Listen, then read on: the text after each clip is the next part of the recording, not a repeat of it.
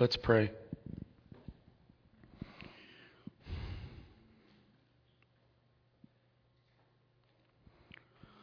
Lord,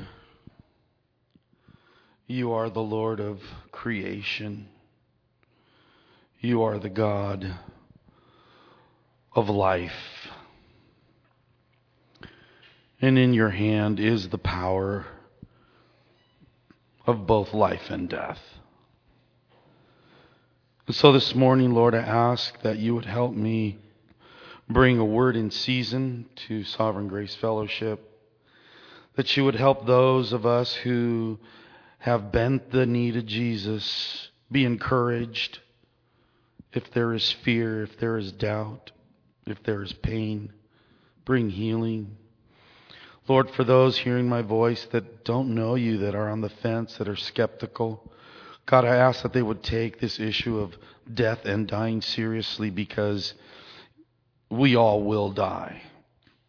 And so I pray that your mercy and grace and power would help me this morning and help all of us here have ears to hear what your word is saying. Amen. Death is not ultimate.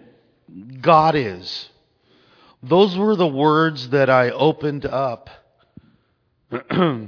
my eulogy to honor the life and mourn the death of Specialist Caron Pulido Contreras, born December 15th, 1989 in Redondo Beach, California, who died on September 8th, 2011 in Kandahar, Afghanistan, of wounds suffered when enemy forces attacked his unit with an improvised explosive device.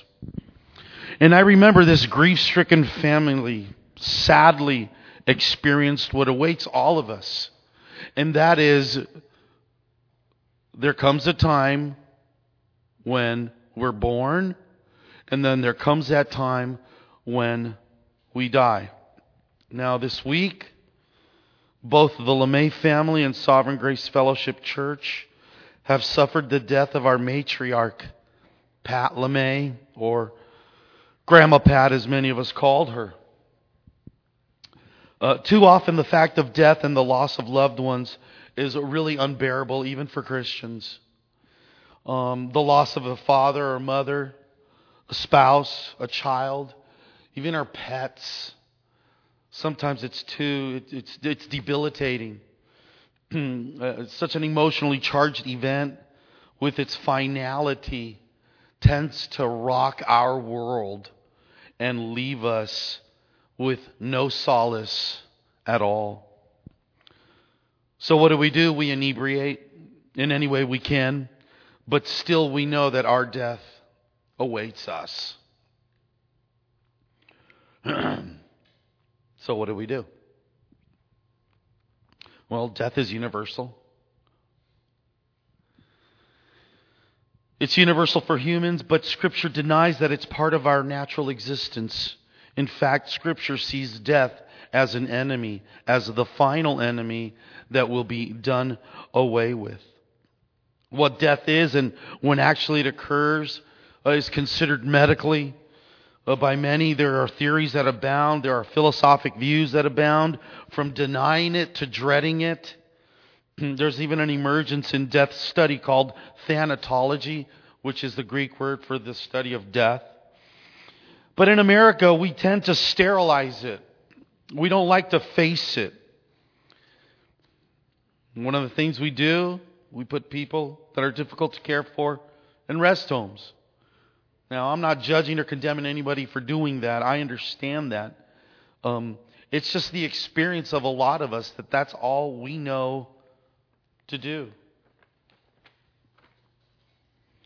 What I am saying is that we city slickers, we people that did not grow up in the farm, we have a very hard time with it. We have a very difficult time with it. So how ought we approach this issue of death? Well, first of all, we shouldn't deny it. We shouldn't deny that it occurs. Monism, with its view of reality that is just an illusion, that it's a dream, it's not real.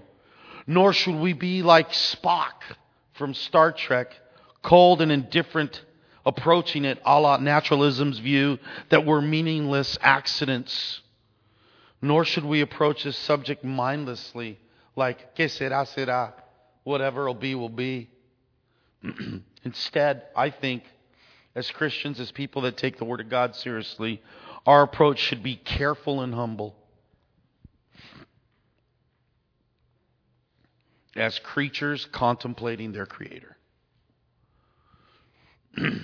Specifically, as Christians, we want to understand what death is, how it came to be, and what its remedy is. But before this, I think it's important to understand the big ideas in the Bible in order for us to see where in human history we stand in relationship to what is called death. Now, if I were to ask you to succinctly give me the big ideas in the Bible, what would you say? It's rhetorical. It's really 4 words. 4 words hammers it out. There's creation, fall, redemption, and consummation. And some people even put in redemption and consummation as one.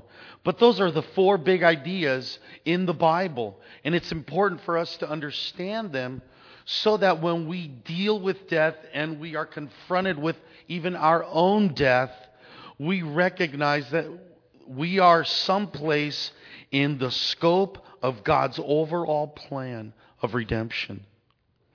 First of all, creation.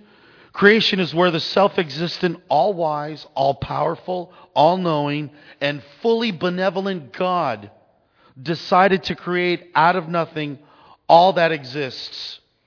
And upon its completion, Genesis 1:31 says, God saw all that He had made, and behold, it was very good.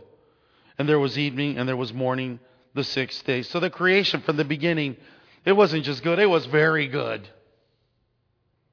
So the creation is still good. But you got what's called the fall, where God's image bearers, Adam and Eve, rebelled against His command that promised death if they were to violate it.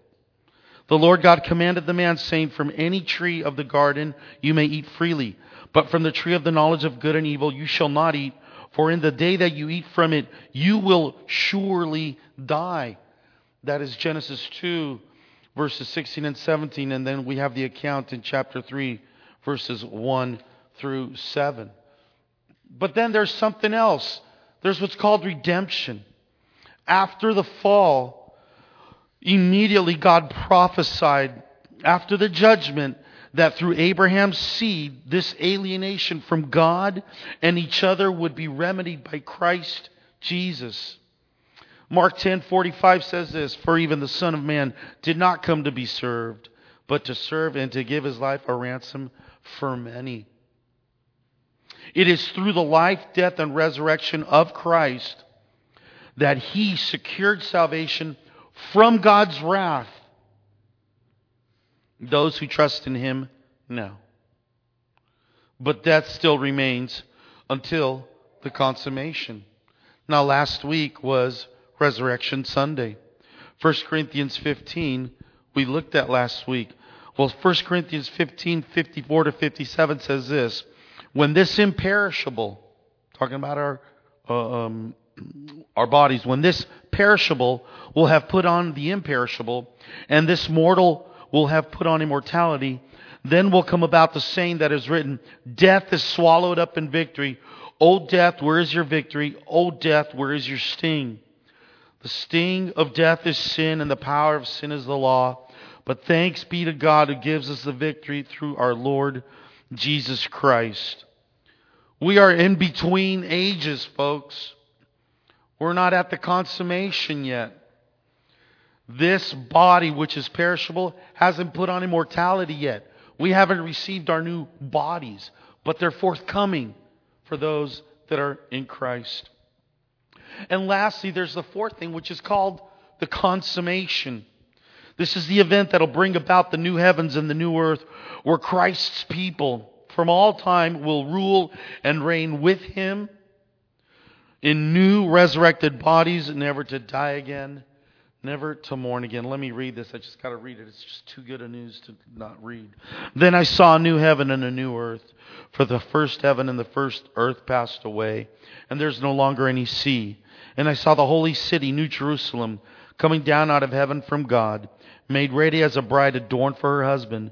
And I heard a loud voice from the throne saying, Behold, the tabernacle of God is among men, and He'll dwell among them, and they shall be His people, and God Himself will be among them, and He will wipe away every tear from their eyes, and there will be no more any death. There will no longer be any mourning or crying or pain, for the first things have passed away. And He who sits on the throne said, Behold, I'm making all things new. And He said, Write, for these words are faithful and true. Then He said to me, It is done. I am the Alpha and the Omega, the beginning and the end. I will give to the one who thirsts from the spring of the water of life without cost. He who overcomes will inherit these things, and I will be his God, and he will be my son. But for the cowardly and unbelieving and abominable and murderers and immoral persons and sorcerers and idolaters and all liars, their part will be in the lake that burns with fire and brimstone, which is the second death. That's Revelation 21, 1 through 8. And Revelation 22, 1 through 5 and 12, 15 reads this. Then He showed me a river of the water of life, clear as crystal, coming from the throne of God and of the Lamb. In the middle of its street, on either side of the throne, on either side of the river was the tree of life, bearing 12 kinds of fruit, yielding its fruit every month. And the leaves of the tree were for the healing of the nations. There will no longer be any curse, and the throne of God and of the Lamb will be in it, and His bondservants will serve Him. They will see His face, and His name will be on their foreheads. And there will no longer be any night, and they will not have need of the light of a lamp, nor the light of the sun, because the Lord God will illumine them, and they will reign forever and ever. Verse 12, Behold, I am coming quickly, and my reward is with me, to render to every man according to what he has done. I am the Alpha and the Omega, the first and the last, the beginning and the end. Blessed are those who wash their robes, so that they may have the right to the tree of life, and may enter by the gates into the city. Outside are the dogs and the sorcerers, and the immoral persons, and the murderers, and the idolaters, and everyone who loves and practices lying. That's forthcoming. Creation, fall, redemption, consummation. We're in between redemption and consummation. So I want to ask the question, what is death? Can explain in many different ways. Death is the separation of the soul from the body. It's the pinnacle of alienation. Alienation between the creature and the Creator, between the creature and his neighbor, between the creature and the rest of creation, and between the creature and himself or herself. There's an alienation that happened when sin came in and death took place. Things are not the way they ought to be. Death is also the promise of judgment that God fulfilled. This occurred when Adam and Eve in the garden partook of the forbidden fruit in Genesis 3. Here, God's goodness was challenged by Satan as he's talking to Eve, and he's saying, surely He does not want you to know what He knows. Essentially saying, God wants to keep you from having fun. Same lie over and over again, even today, right? Essentially, he's saying, and he did this very well. The gist of the well-placed question is, has God said? And he planted that seed in Eve and in Adam of judgment. What is the number one thing people can't stand to hear about the gospel? They hate to hear that there's bad news, that the wrath of God is on those who do not know Christ, who have not bent the knee. They hate to hear the truth of that. But nevertheless, we must be faithful and share it with them. Death is the result of idolatry. Think about it. This occurred when our first parents made much of themselves by defying God, by wanting to be God. Think about it. The creature, finite, needy, wanting to be like the self-existent creator who needs nothing but exists of himself. And that's what happened. Death is a reminder that God is faithful. He's faithful to keep the promises given. God's word, when everything has all been said and done, will absolutely rule and be obeyed. God assured Adam in Genesis 2:17, "But from the tree of the knowledge of good and of evil you shall not eat, for in the day that you eat from it, you will surely die." Eventually he died. And in the book of Hebrews, his word says, "It is appointed for men to die once, and after this comes judgment." It's a reminder that we will all die and not miss our appointment. You will not be late to your appointment of death. This includes the rich and the poor, the strong and the weak, the believer and the non-believer. So death is physical, it's spiritual, and it's eternal. It's physical, and it's attributed to the first Adam. Romans 5:12 says this, "Therefore, just as through one man sin entered into the world, and death through sin, and so death spread to all men, because all sinned. Thus all mankind became and remain mortal." Death is also spiritual.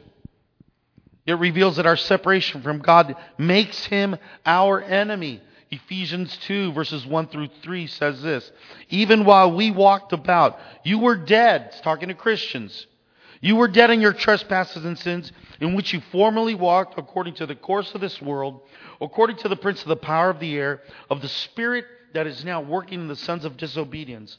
Among them we too all formerly lived in the lusts of our flesh, indulging the desires of the flesh and of the mind, and were by nature children of wrath, even as the rest." But death is also eternal. It is the just judgment of God on all who don't bend the knee to Jesus, and it's referred to as the second death in Revelation 20, verses 13 to 15 says this, "Death and Hades gave up the dead which were in them, and they were judged, every one of them according to their deeds. Then death and Hades were thrown into the lake of fire. This is the second death, the lake of fire. And if anyone's name was not found in the book of life, he was thrown into the lake of fire."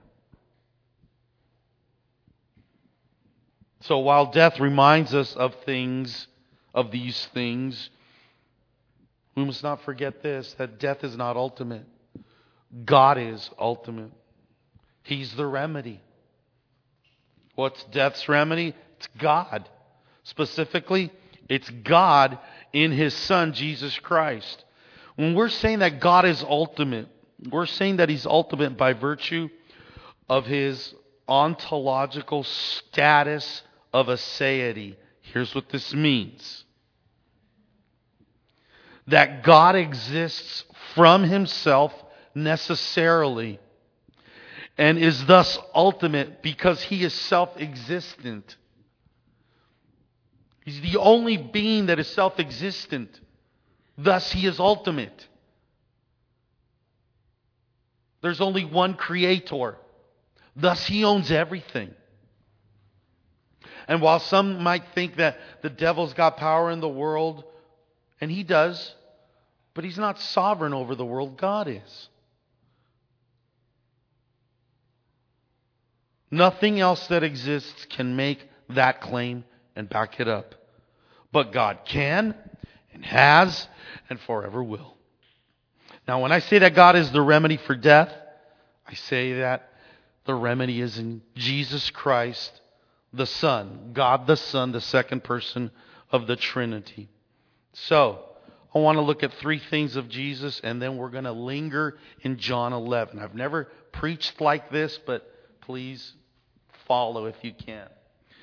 Jesus is the Word made flesh. He became flesh. Jesus' name means Yahweh saves, and it is the covenant name God gave to Moses at Sinai.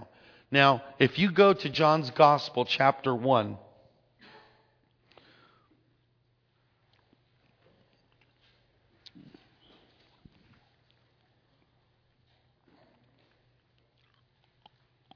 we read something very, very unique. It's the first 4 verses. It says, "In the beginning was the Word, and the Word was with God, and the Word was God. He was in the beginning with God.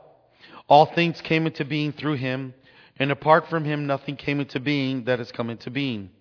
In Him was life, and the life was the light of men. The light shines in the darkness, and the darkness did not comprehend it."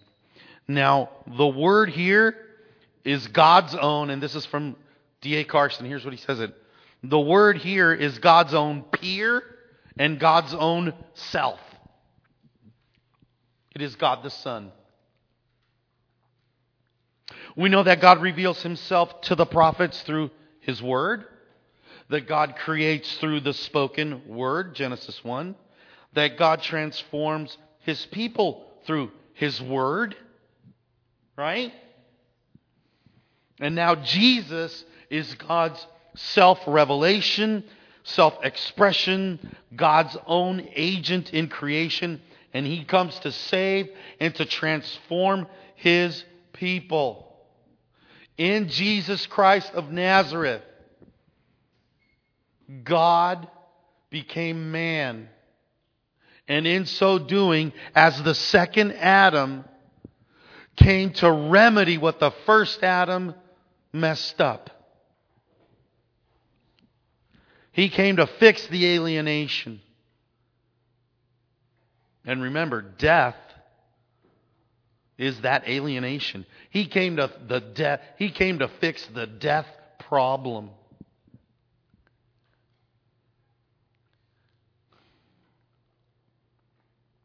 Remember in the Old Testament, in the tabernacle, that was the tent of meeting. That was where the people came, and that was where God manifested His presence. Well, in Jesus, in John especially, in Jesus, the ultimate meeting place between a holy God and rebellious sinners is realized. Everything that the sacrifices were pointing to, all of the ritual in the tabernacle, it was all pointing to Jesus. And God in Christ now comes to dwell with His own. John 1:14 says that He tabernacled among us. He dwelt among us. And thus the meeting place where peace with God can only be found is in Jesus. It is in the God-man. That's why He's the way, the truth, and the life. And no one comes to the Father but through me. Jesus is not just another religious or a philosopher who's got a way of living that's another alternative. No, you don't understand. Jesus is God, the Creator, the self-existent one, come in the flesh. And so when He says something, we better listen. So He's the Word become flesh. But also Jesus is called the second Adam. And one of the things that we can see is the contrast between the obedience of Jesus and the disobedience of the first man, Adam. He's known as the second Adam, whose life, obedience, and righteousness are credited to those of us who trust in Him alone for salvation. These two Adams acted. The first disobeyed, and what came in? Death. Death reigned. The second obeyed, and life resulted. It reigns in Christ. Now the former brought condemnation to all men, and the latter wrought justification for many. Romans 5:15 through 19 reads like this. But the free gift is not like the transgression. For if by the transgression of the one the many died, much more did the grace of God and the gift, by the grace of the one man, Jesus Christ, abound to the many. The gift is not like that which came through the one who sinned. For on the one hand, the judgment arose from one transgression, resulting in condemnation. But on the other hand, the free gift arose from many transgressions, resulting in justification.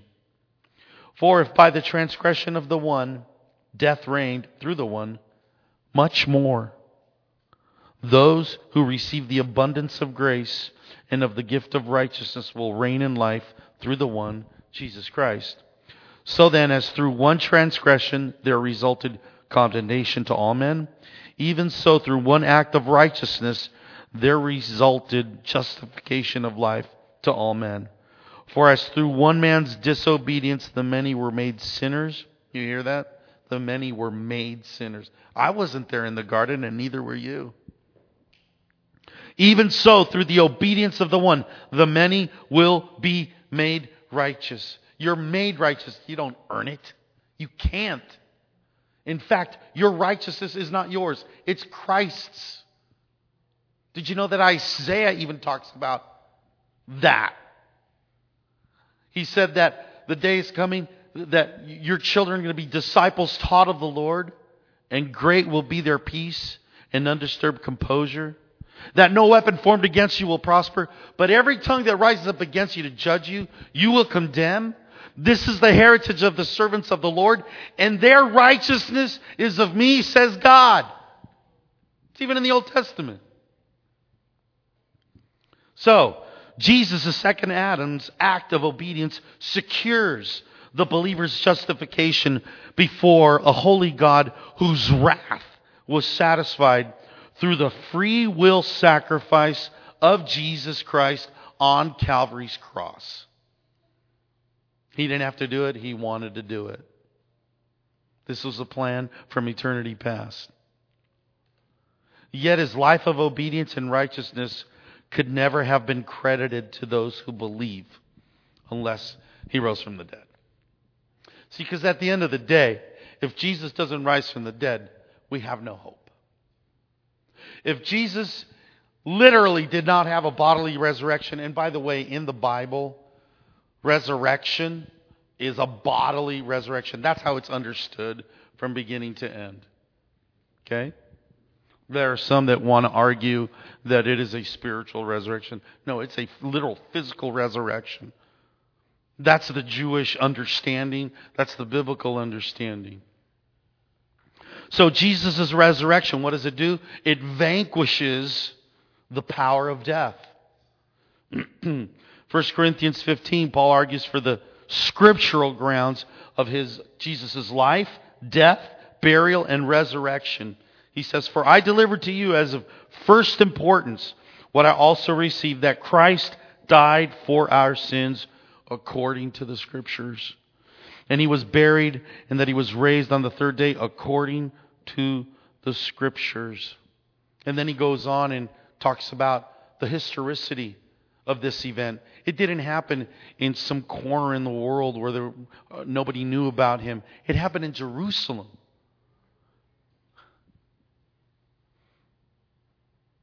For all to see. And when Paul gives this account, he starts naming off the witnesses, the apostles. He doesn't name the ladies, but I'm not even going to get into what. Well, the reason he doesn't name, forget it. Anyway, it's a big deal, but I'm sorry I even said that.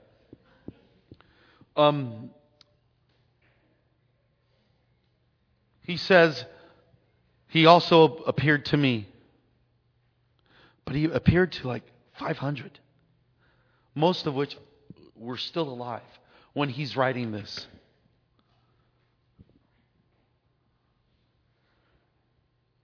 He threw down the gauntlet and said, You think I'm making this up? Go ask these people. You do understand that most of the things all of us know, we know by authority, not by personal experience, right? You do know this, right? Yes. Yeah. I personally don't know that Italy, that Italy actually exists. I've never gone there. I've never flown there. But I trust that, the map of the world, it's probably a good what's it called? It's probably a good bet that it actually exists. Did you hear that? Probably. I haven't experienced Italy. Does it mean Italy doesn't exist? No. Right? I personally have not seen germs. But I believe those that, are medical doctors, that they've said a little bit of science about, the stuff that gets you sick. Like this whole week, I've been battling. So I trust that they know what they're talking about, right? Yeah, come on. Eyewitness account is no meager account. Eyewitness account is number one when you are trying a case in a court of law. This is no small deal.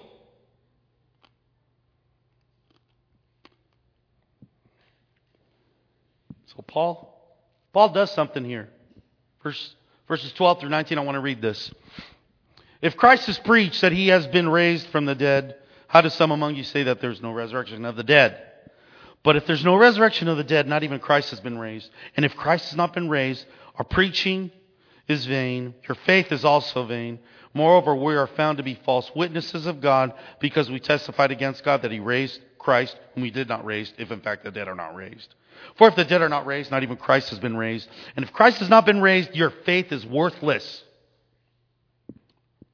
A literal bodily resurrection that happened in space-time history. If that didn't happen, what we're doing here is, worthless.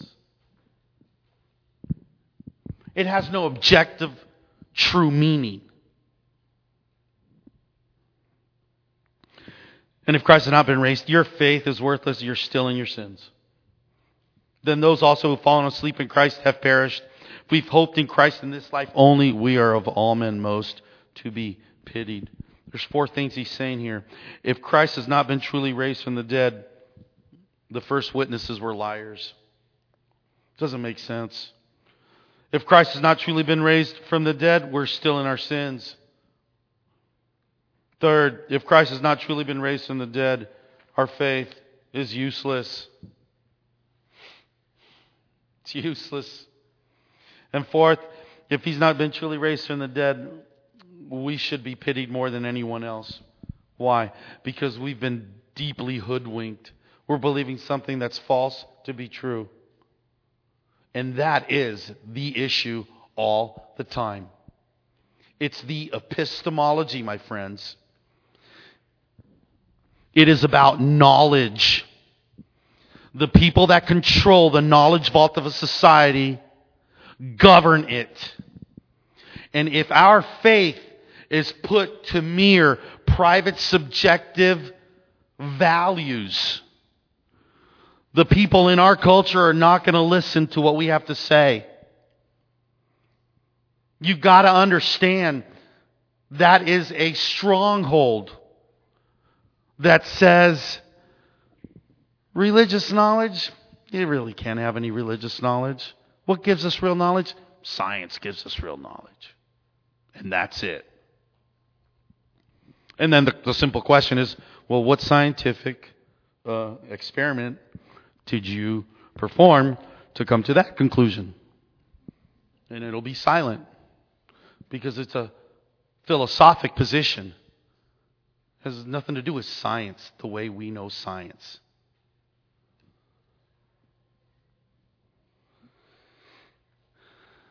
But if this message is true,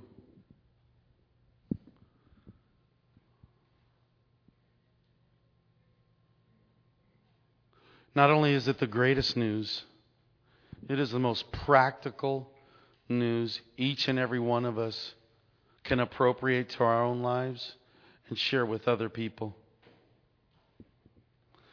We read earlier, or somebody read earlier, it's Danny, the account in Luke. What does it profit a man if he gain the whole world and forfeit his soul? And it's obvious, nothing. If there is life after death, and we know that how? Because Jesus Christ rose from the dead to tell us. And we have the eyewitness accounts. That's how we know it. I don't have to experience something to know it.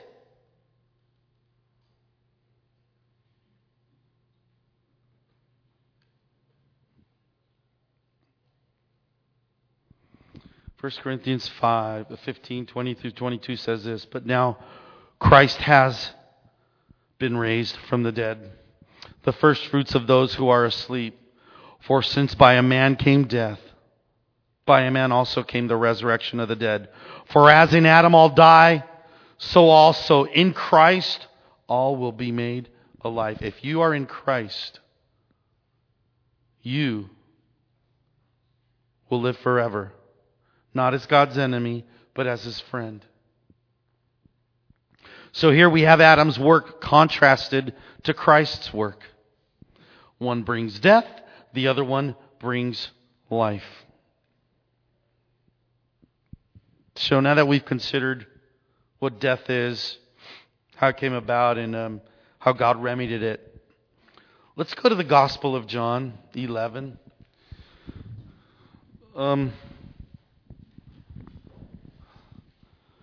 The Gospel of John is it's a unique gospel. In it, the Apostle John really highlights the deity of Christ in a way the other three Gospels don't intend to do it. But nevertheless, chapter 11, verse 1 through 5. A certain man was sick, Lazarus of Bethany, the village of Mary and her sister Martha. It was the Mary who anointed the Lord with ointment and wiped His feet with her hair, whose brother Lazarus was sick. So the sisters sent word to Him, saying, Lord, behold, he whom you love is sick. But when Jesus heard this, He said, this sickness is not to end in death, but for the glory of God, so that the Son of God may be glorified by it. Now Jesus loved Martha and her sister and Lazarus. Jesus had a very personal relationship with His family. They were tight. They weren't aloof. He was close to them. He had personally ministered to them. And now here we got a situation where Lazarus is sick, and we know the account that He's going to let him die. Okay? Now, Jesus says something here that I don't want us to miss. He says, this sickness is not to end in death, but for the glory of God, so that the Son of God may be glorified by it.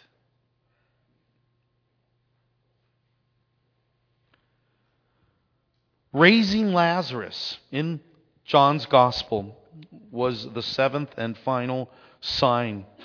It wasn't just a mere miracle. It was a demonstration of the true identity of Jesus, the God-man. And as one author put it, a more powerful sign of Jesus' messianic identity could not be given. As John writes, therefore many other signs Jesus also performed in the presence of the disciples, which are not written in this book, but these have been written so that you may believe that Jesus is the Christ, the Son of God, and that believing you may have life in His name. That's John 20, 31 to 32. Now here he continues in verse 17 and says, so when Jesus came, he found that He had already been in the tomb 4 days. Now Bethany was near Jerusalem, about 2 miles off, and many of the Jews had come to Martha and Mary to console them concerning the brother. Martha, therefore, when she heard that Jesus was coming, went to meet Him, but Mary stayed at the house. Martha then said to Jesus, Lord, if you had been here, my brother would not have died. Even now I know that whatever you ask God, God will give you.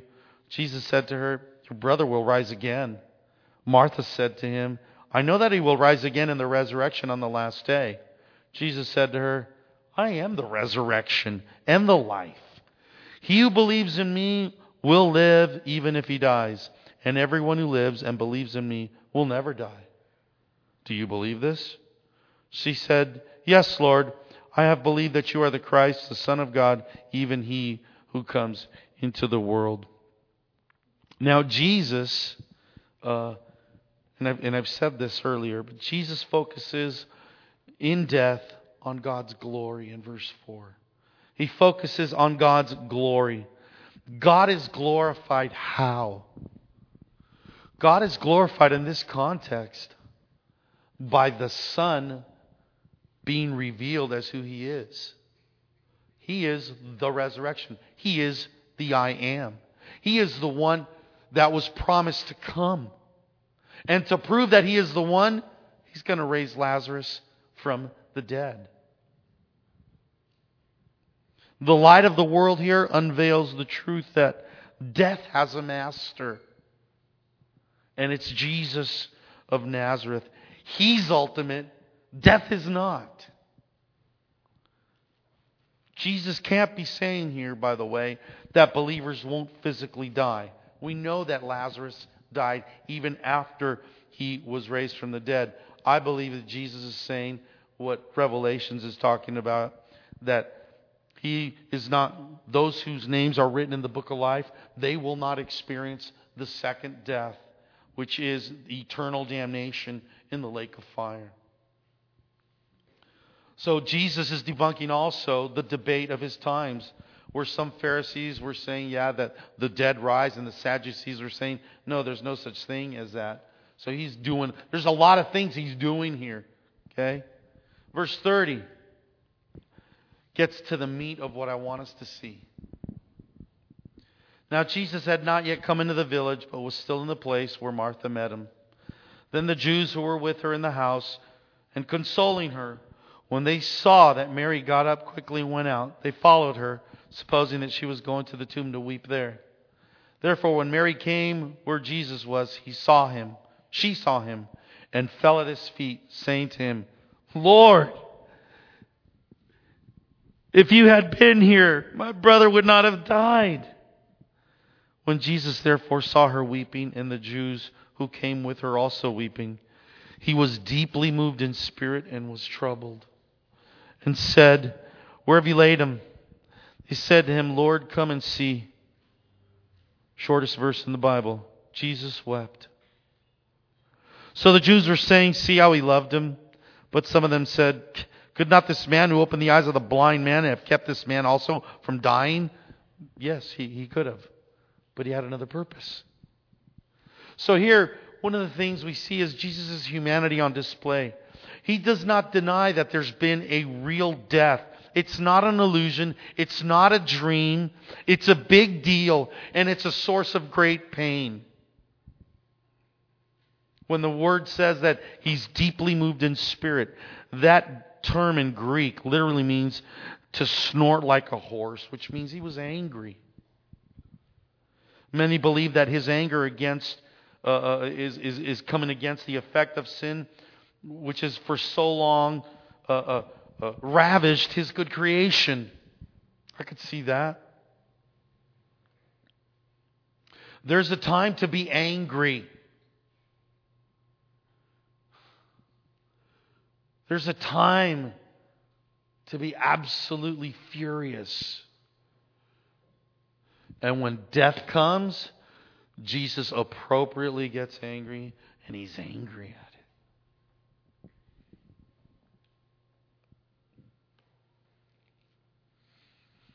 He's feeling the pain. He's not denying it. He's not inebriating Himself. He's feeling the pain. Jesus is in the moment of truth like no other human being in history. Not only is He deeply moved, He was troubled. And this word means to shake, to be disturbed, to shudder. Jesus is embracing everything He came to conquer that death produces. And He's feeling it. He's not stoic. And by the way, He's the smartest human being who ever lived. And He was a feeler.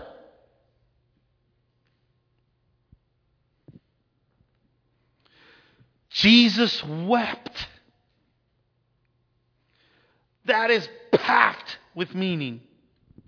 The God-man discloses how the Father feels about death.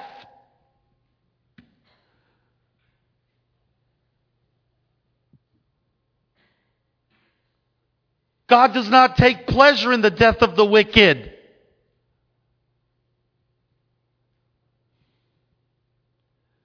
And precious in the sight of the Lord is the death of His saints.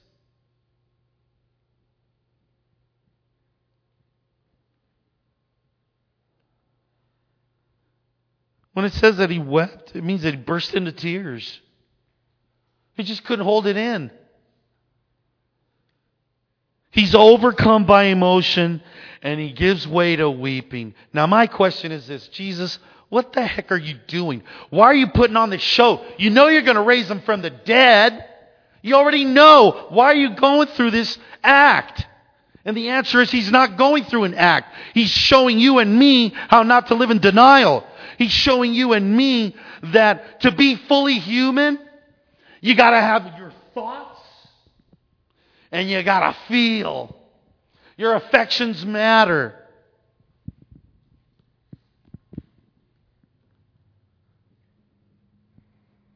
Even though He knew what He was going to do, He felt the pain and the effects of the fall while being the Redeemer, the one who would buy us back from the slave market. Jesus entered into the pain of people. He did not run from it. And boy, and you know what? He invites people to enter into His own pain. In the garden, right before He's going to the cross, He invites His disciples to share in His sufferings. You and I, friend, do the exact opposite most of the time. And I think that is one reason why we're so broken. I think we would experience a lot more healing if we really consider how Jesus interacts.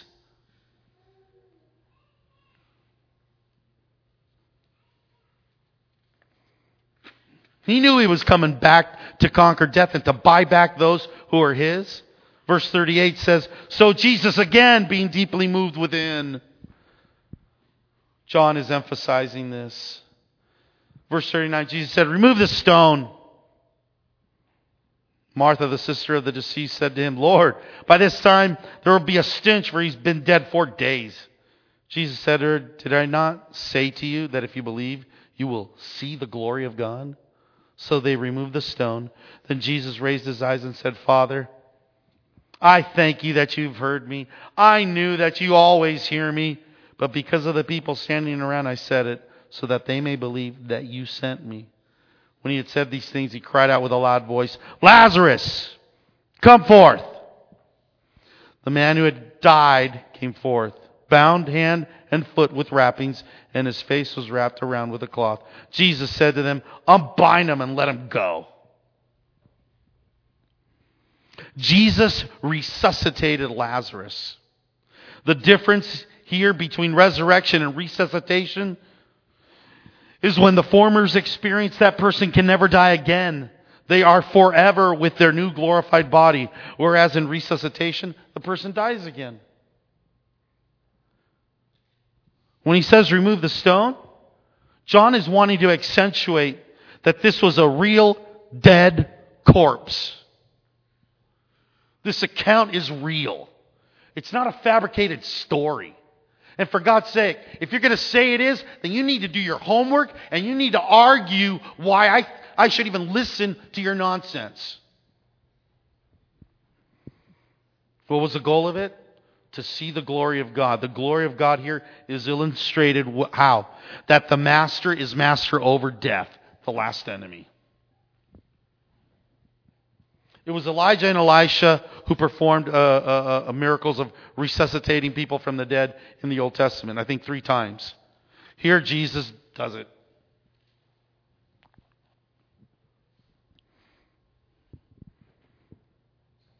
Life swallows up death.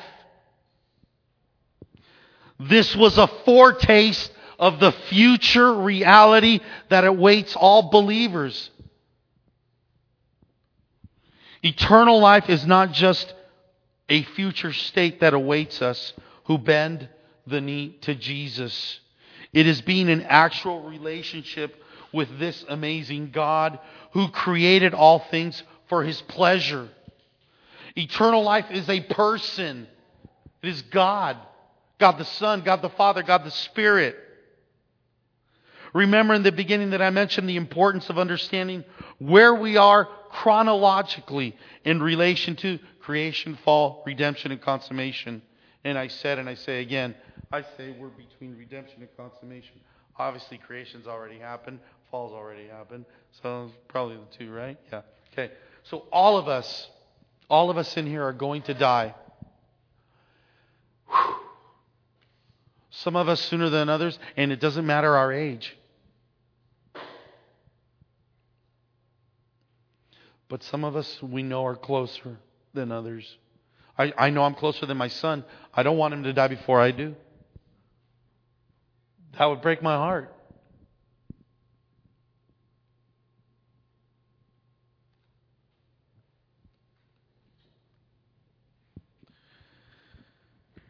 When the Christian dies, the Bible says that to be absent from the body is to be present with the Lord.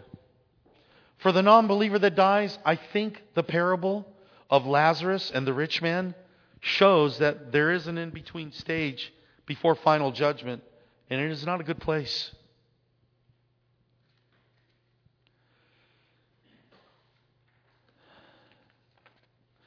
Death is not ultimate. God is. Jesus demonstrated it through His life, through His burial, through His resurrection. And He also understands that we deal with this fear of dying. It hurts. Never goes away. When I lost my dad, or we lost a son, it just hurts. It hurts. But listen to what this great high priest in the book of Hebrews, how he is described. I want you to be encouraged. I want you to be comforted. I want you to be able to leave today hopeful in the rock of truth, which is God's Word, and in our high priest, Christ Jesus.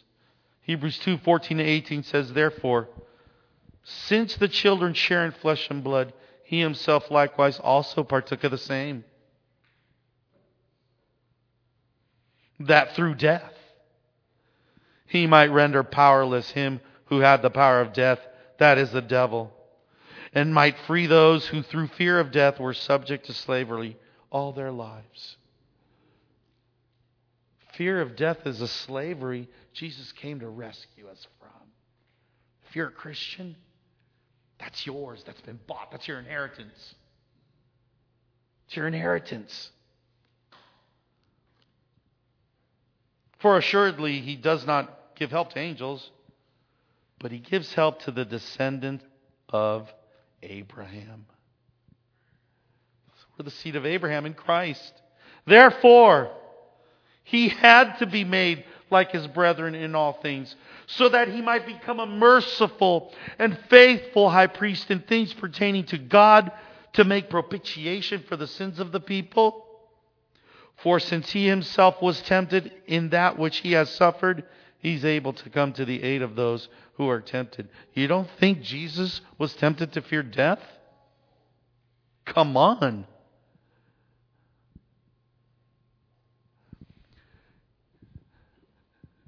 Your grandma, your mom,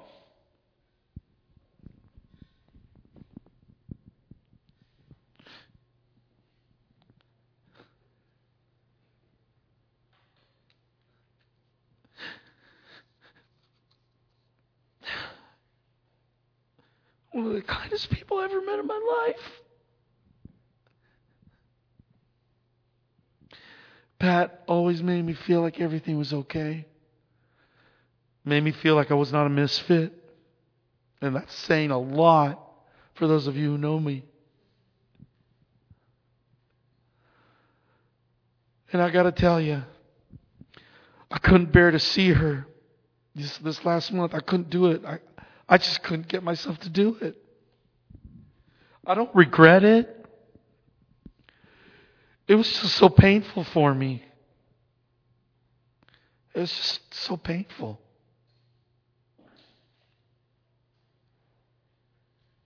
And I'm going to miss her a lot. I trust that she's His, though. And I trust that I will see her again.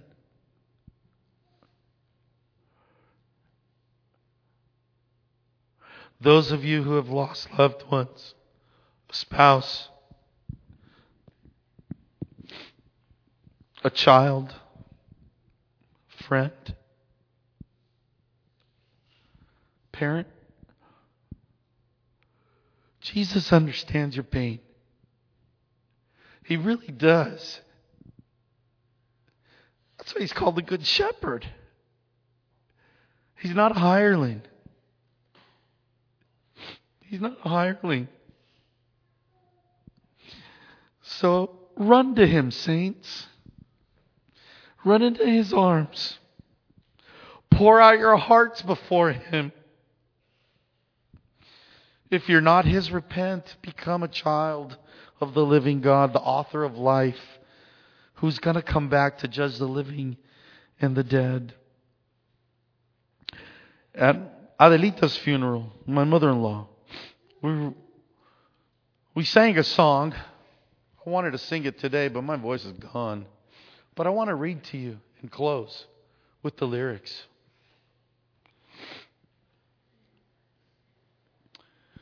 It is not death to die, to leave this weary road and join the saints who dwell on high, who found their home with God.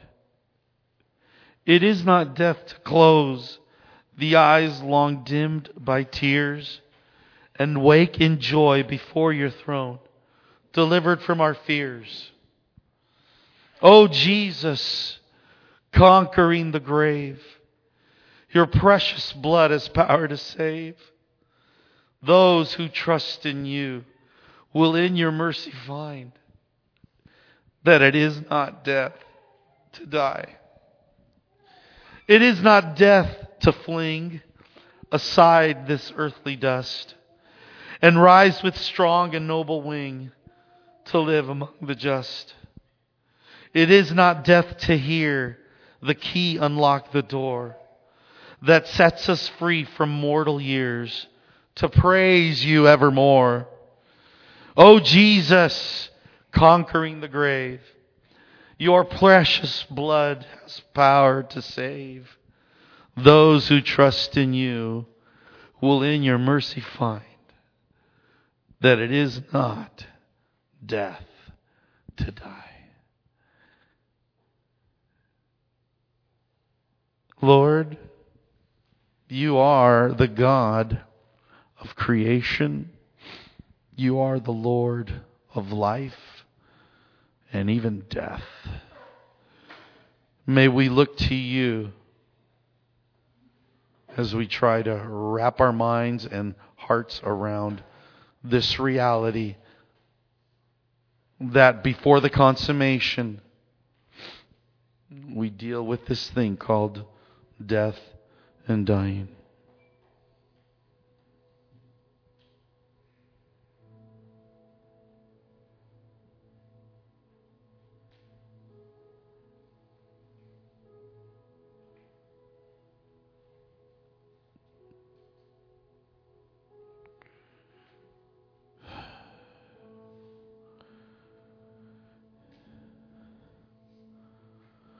Holy Spirit, move.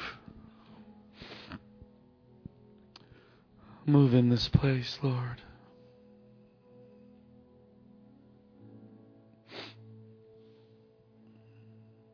Heal.